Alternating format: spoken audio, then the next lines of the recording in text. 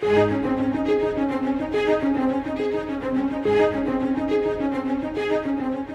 Lord Jesus was the greatest traveler in history. From eternity past, He stepped into time. We have the privilege of walking with Jesus every day. Join Scott Pauley now as we continue to follow Christ's steps through the Gospel according to Mark.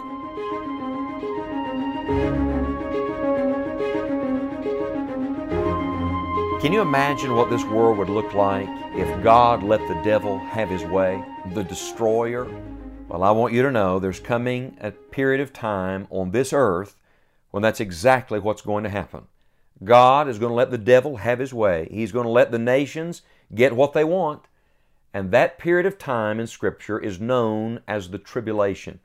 We believe that the next thing on God's agenda is the return of the Lord Jesus Christ for His New Testament church, that we who know Him will be called away to be with Him, and that during the period when tribulation is breaking loose on this earth, we'll be with Jesus. We'll be gathered around the throne, the judgment seat of Christ, and the marriage supper of the Lamb. Oh, what a celebration. Think of the contrast of the celebration going on in heaven and the tribulation going on earth. My friend, if you don't know the Lord Jesus Christ as your personal Savior, I want to urge you today to repent of your sin, and by faith right now, wherever you are, take Jesus as your personal Savior. Believe on the Lord Jesus Christ, and thou shalt be saved. We want you to be with us when the Lord comes, not be left behind for all the tribulation that will ensue. Now, for sure, during that great tribulation, God will still be at work. There will be people preaching truth. There will be people even coming to know the Lord Jesus. And it's going to be an unusual period of time, but it's going to be an awful period of time. Jesus describes it in Mark chapter 13.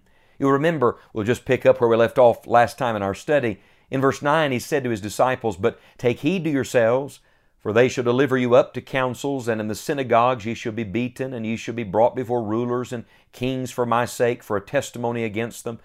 And the gospel must first be published among all nations. But when they shall lead you and deliver you up, take no thought beforehand what ye shall speak. Neither do ye premeditate, but whatsoever shall be given you in that hour, that speak ye. For it is not ye that speak, but the Holy Ghost." And I want to pause just a moment. Would you let me give a little parenthesis here? Because there's a beautiful truth. The Lord Jesus, of course, is referring to those who will be alive during that period of time, who will believe on Christ and who will be the true followers of God during this most awful time in human history. And He's saying to them, you're going to be persecuted, and you're going to have to give an answer of what you believe and why. And He says to them, in that very hour, the Holy Ghost is going to tell you what to say. And there's a great application here for us even today. God's witnesses should simply be mouthpieces for the Holy Spirit. You don't have to have all the answers. What you have to do is be in step with the Spirit of God and be yielded to Him. And if you'll be willing to speak the truth, even in the most difficult situations, the Holy Spirit of God will speak through you. Would you let your mouth be a mouthpiece for the Holy Spirit today? He goes on in verse 12 to say, "Now the brother shall betray the brother to death, and the father the son. The children shall rise up against their parents and shall cause them to be put to death. And ye shall be hated of all men for my name's sake. But he that shall endure unto the end, the same shall be saved." Can you imagine what this is going to look like? You think the news is bad today. Imagine what the world news is going to look like without the church being present. Imagine what the world news is going to look like without the restraining work of the Holy Spirit. Imagine what the world news is going to look like without the salt and light of believers all around the globe. Now, the tribulation will be marked by several things. Here's the first thing: there will be persecution. There's going to be persecution for true believers, those who will come to faith in Christ during that period of time, and there will be people saved, but they're going to face tremendous persecution. Then not only is it marked by persecution, it will be marked by an abomination. Verse 14 says, "But when ye shall see the abomination of desolation, spoken of by Daniel the prophet, standing where it ought not, let him that readeth understand. Then let them that be in Judea flee to the mountains." What is this abomination of desolation? It was prophesied by Daniel the prophet It is a reference to the Antichrist. It's a reference to the one coming who will profess to be Messiah, profess to be Christ. He's going to set up His throne, His kingdom. He's going to rule and reign for a period of time. He's going to inhabit the temple that only God should fill. He's going to try to take Christ's place. He is literally the Antichrist. That's an abomination in the sight of God. He is the abomination of desolation. He's coming. Now I must tell you, I'm not looking for the Antichrist. I'm looking for the Christ. I'm looking for Jesus to come before the Antichrist reveals Himself.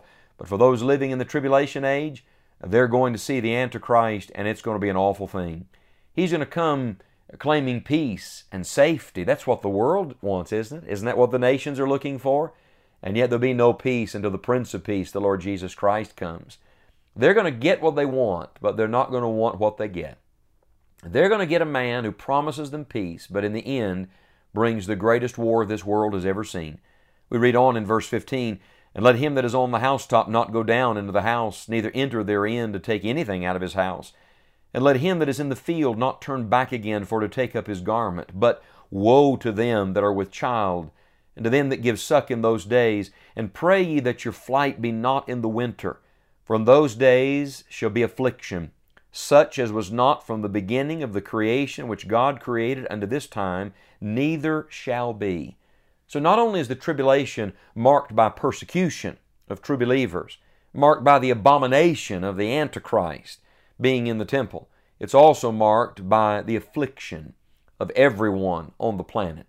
There's going to be such trouble, such difficulty, the Bible says, such as this world has never known.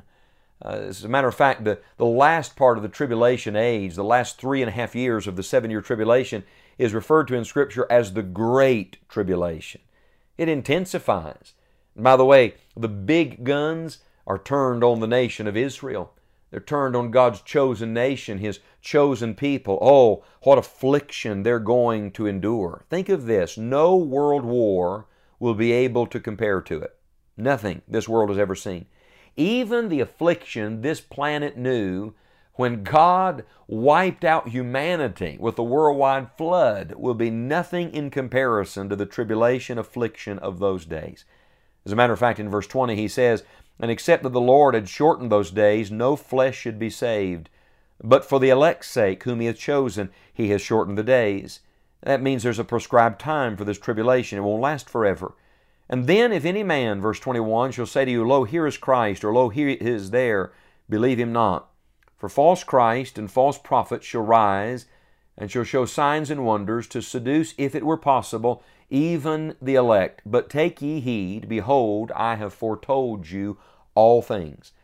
The tribulation period is not only marked by persecution and abomination and affliction, it's also marked by deception.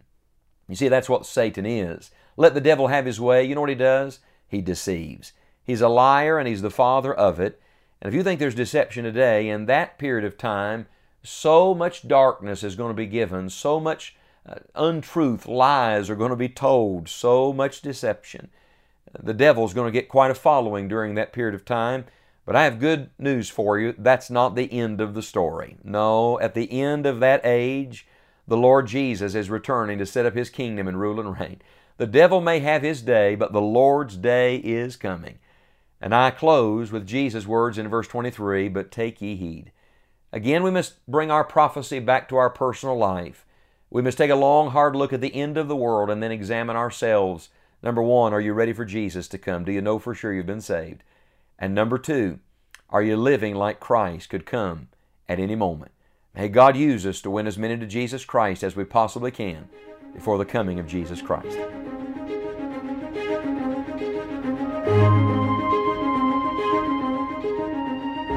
It has been a privilege to study the Scriptures with you. If you do not know the Lord Jesus as your Savior, it is our prayer that you will call on Him now in faith. He wants to be your constant companion. For more information on knowing Christ or walking with Him, visit us online at scottpauley.org. May the Lord help you to enjoy the journey today.